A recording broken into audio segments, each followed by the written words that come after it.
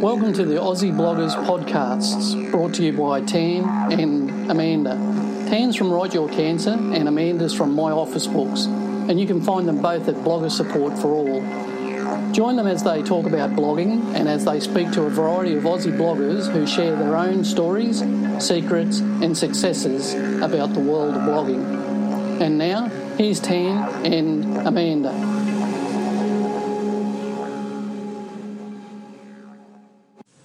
Hi, I'm Tan from Write Your Cancer. Hi, I'm Amanda from My Office Books, and we're from Aussie Bloggers Podcast. And today we have an amazing guest who I'm sure you will absolutely love as much as we do. And we have Helen Edwards from Recycled Interiors. Hi Helen, how are you? Good, thank you. How are you going? Yeah, we're great. Listen, tell us a little bit about your background and what you've been doing and how you got started. Sure. Well, my background, I was actually trained as a social worker, so I worked as a social worker for about 15 years. And then I decided that I wanted to do something in the diabetes field because I've lived with diabetes since I was 12, type 1 diabetes. And I could see that there were lots of mental health issues that weren't being addressed. And the internet happened and came in at work, and I was fascinated by the potential for using the internet to reach out to people. So I basically quit my job and started an online counselling service for people with diabetes, and there were no blogs or social media, and so I kind of felt my way with that, and it was very successful. Over the last 15 years I've run that, became a national charity, and won lots of grants to help lots and lots of people across the world with their diabetes and their mental health. And then about 3.5 years ago I had a real yearning to do something in the broader community, and I'd always been very passionate about environment and sustainability and design and DIY and upcycling and so on. And ever since I was a really small girl, I just wanted to write. So I decided to start this Recycled Interiors blog, and it just took off really quickly, and I found that there were lots and lots of people who were also really into this kind of thing.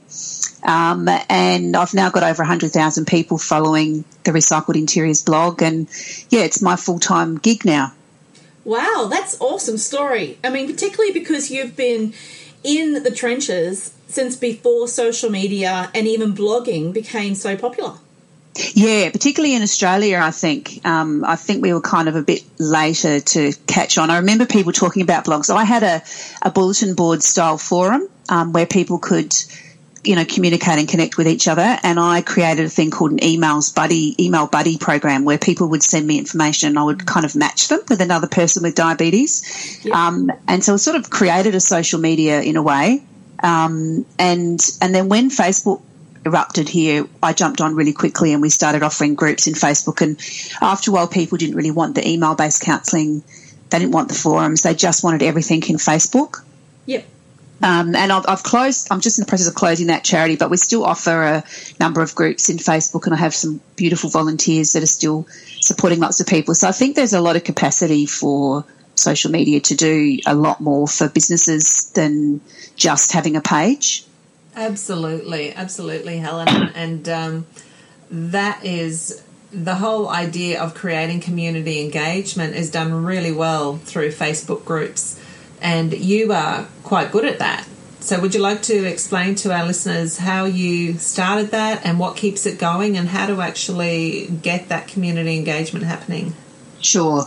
I think the difference with the groups is that when you have a business page, our organic reach is getting harder and harder as more and more content is produced on Facebook, and they do have to have an algorithm in order to help us to navigate. Otherwise it would just be impossible.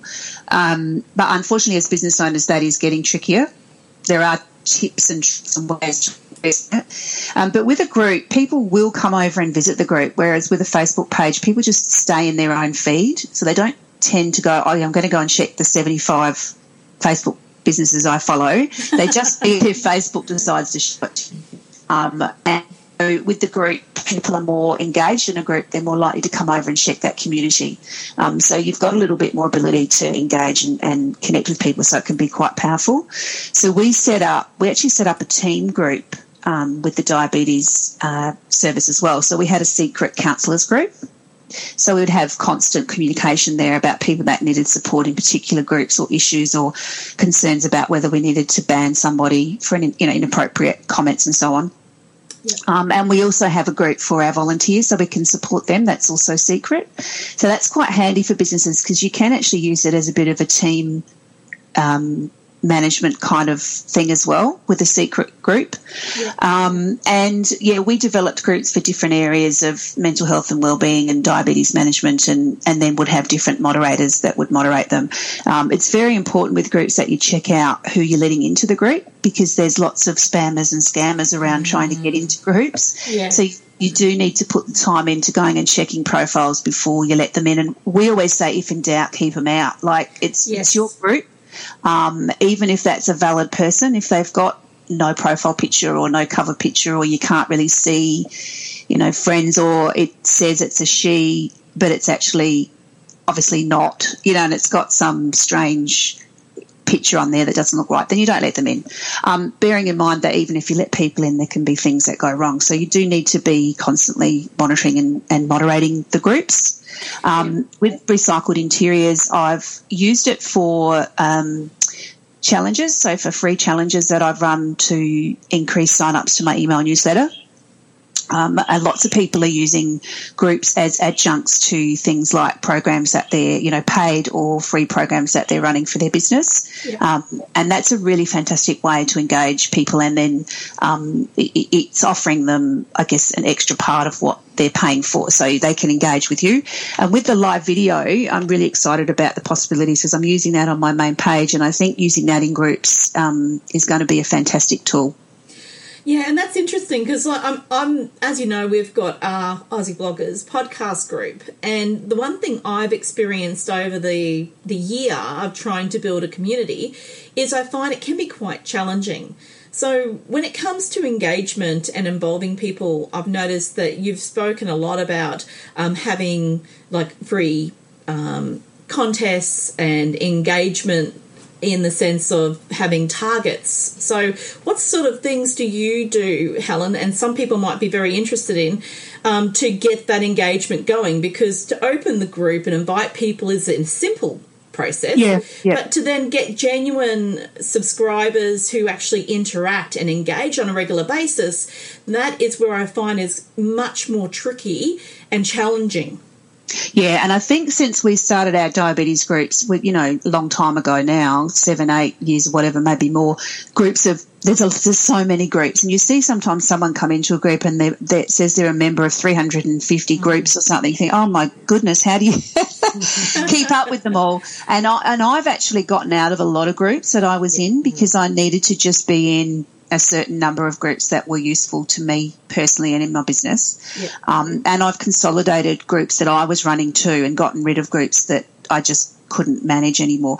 I think in terms of engagement, you've got to be posting something a few times a day. Yeah. And the same as you do with your page. And this is something I haven't done that well with my Recycled Interiors groups, and I'm just starting to do it. I've got one called Recycled Interiors Decorating and DIY. And for some reason, Facebook must be showing it to a lot of people because I'm getting a lot of new members every day. So what I'm going to do with that, and this is something you can do as a business owner, when you're planning your content and your social media, really thinking about themes that fit with what you're doing across the rest of your business and how you might introduce those to the group to encourage conversation. So I'm doing a Monday topic in my Recycled Interiors Decorating and DIY group about something relevant to that. So today I posted something about low VOC paints, healthy paints for your home, and what have people used and what are they using and what questions might they have and do they have things they'd like to share about that topic. And then during the week I'll come in and out and post different links or ideas or check in on what people are writing and possibly even run a live video somewhere as part of that. I'm still kind of formulating that as well.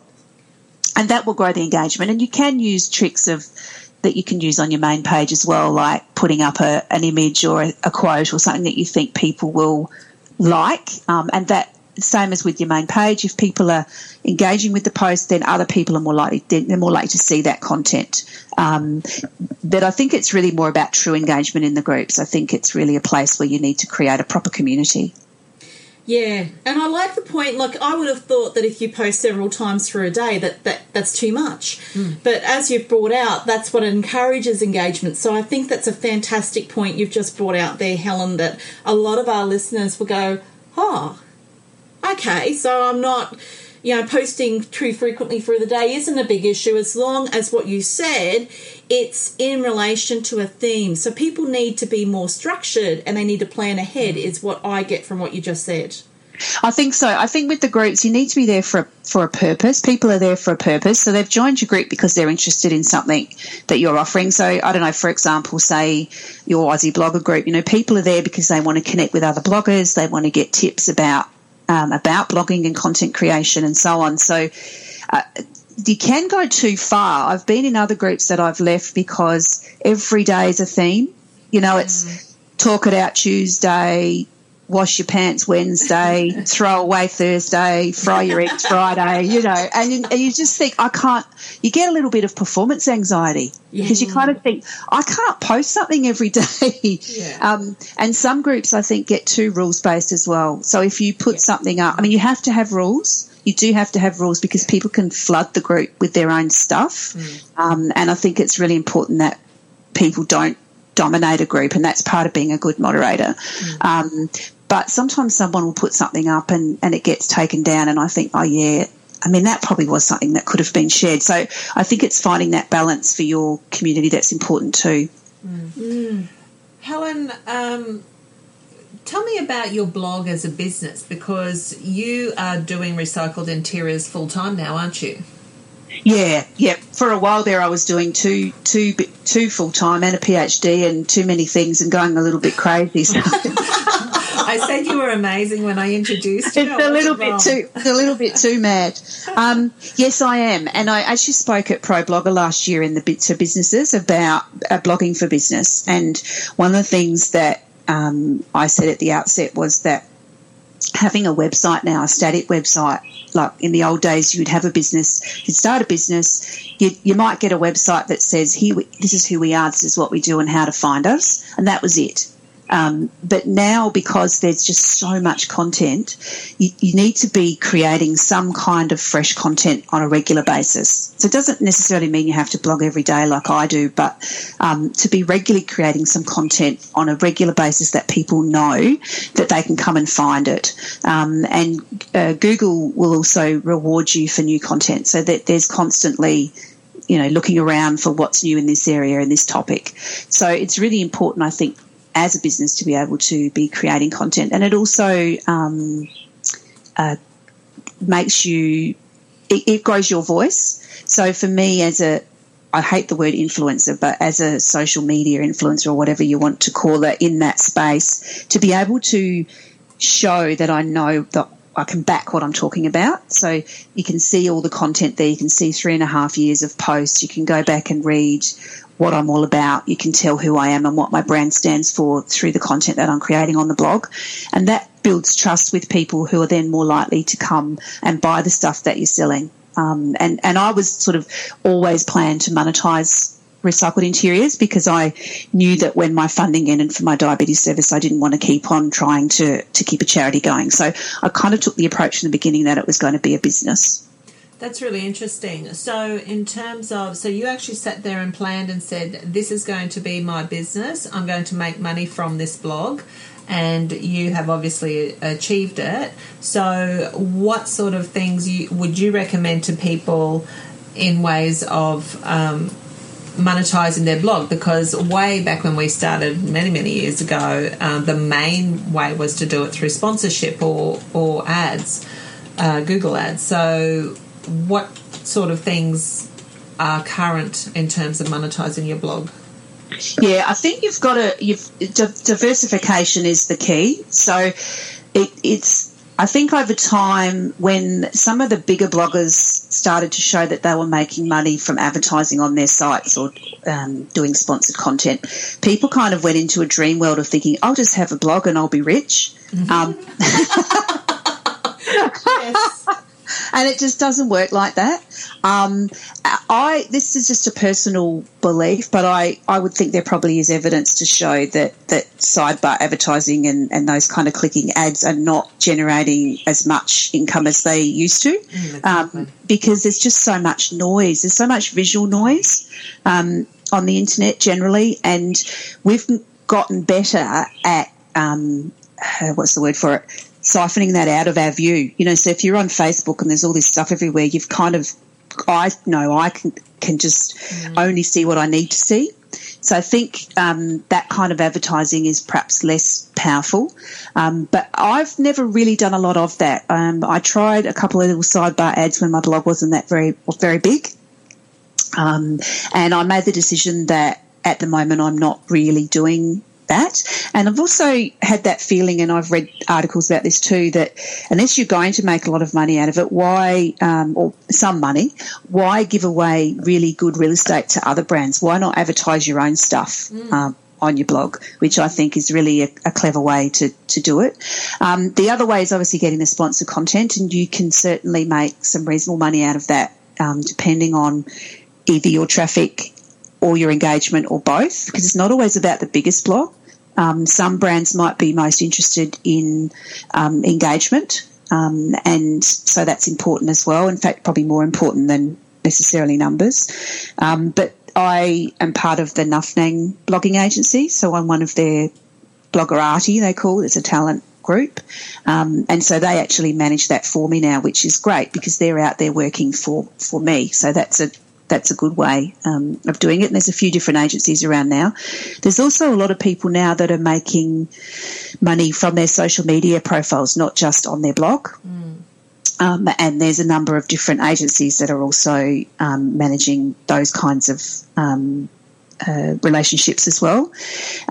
For me, I think there's a number of ways. So one is if you're a business already, then you're selling something already.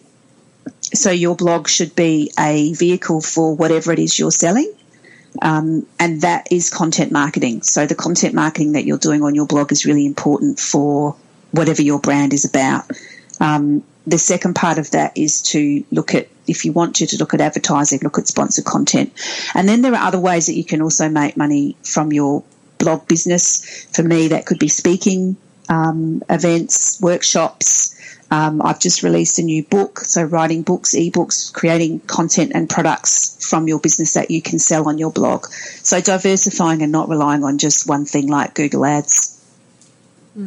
That's great. Helen, let's give your book a bit of a plug. What's it called, and has it actually been released, or it will be released shortly? Yeah, no, we launched on World Environment Day, so we had a little bit of, which was the 5th of June, so we had a little bit of a pre-launch period of sales, and then we launched the ebook, and I also launched a limited release print version, and hopefully they're all going to arrive on Friday, so I'm very excited about that. And it's called Healthy Planet, Healthy People, Healthy Home, Create a Sustainable Home You Love. So it's broken up into 3 areas around design, build, decorate, grow, cook, eat, and create, make, DIY. Nice. And there's lots of practical information, and we've got some great contributors. So Barry Dubois from the Living Room, Maggie Beer contributed to the ebook version. Wow. Awesome. So it's been a big project. It's been like probably 18 months from the beginning to getting to here. So that's very exciting for me. Oh, well done. Congratulations. Thank you.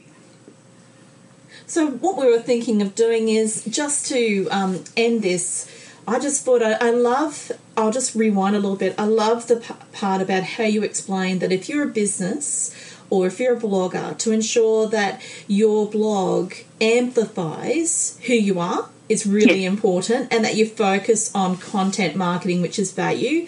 I also love the point that you brought out that it's not always the numbers that count. It comes down to how your marketing influences those that follow you. And funny enough, that's very much in line with what Michael Stelzner brought out in a recent interview he had with Lee Odin, where they were talking about influencer marketing. It's not necessarily having a huge tribe, but you can have a small tribe that your influence impacts significantly. And you've reiterated that as well. So I just think it's really important for the listeners to realise that the points that you're bringing out are ones that influential people on social media that may be bigger audience in the US are saying and what you're saying are completely in alignment, and that then gives you credibility. What you've just given is huge value, and I hope the listeners understand that. Oh, thank you. Yeah, I mean, I think it's really about relationships. Everything's about relationships as far as I'm concerned. And you think about when you go to a local greengrocer and buy your fruit and vegetables and have a chat about something with them that's been going on versus going to Coles and going to the self-serve checkout and not speaking to anybody. And, you know, the relationships, I think, in any kind of selling environment are number one, and especially when it comes to content, because we are just completely saturated. So you've got to grow those genuine relationships to be able to have any sort of influence on what happens when people see your content. Thank you so much, Helen. Look, we've had a fantastic interview with you, and I really do appreciate and value your time. Now, if people want to contact you, Helen, what's the best mode in which for them to go ahead and contact you? Yep, sure. They can just come onto the blog, which is recycledinteriors.org, and it's got my contact details on there. Awesome. Look, thank you so much again, Helen. We've had a fantastic time. An absolute Thank you. ball. And you've given a wealth of knowledge, and I'm sure our listeners appreciate it just as much as we do. My pleasure. Thank you. Okay, bye. We hope that you enjoyed this episode of Aussie Bloggers Podcast. If you would like to become a part of the Aussie Bloggers Podcast family and suggest a featured Aussie blogger or just to say g'day, visit Tan and Amanda at aussiebloggers.podcast.com or at bloggersupportforall.com. If you'd like to leave a review, they would love that too. Keep an ear out for the next Aussie Bloggers podcast coming your way soon.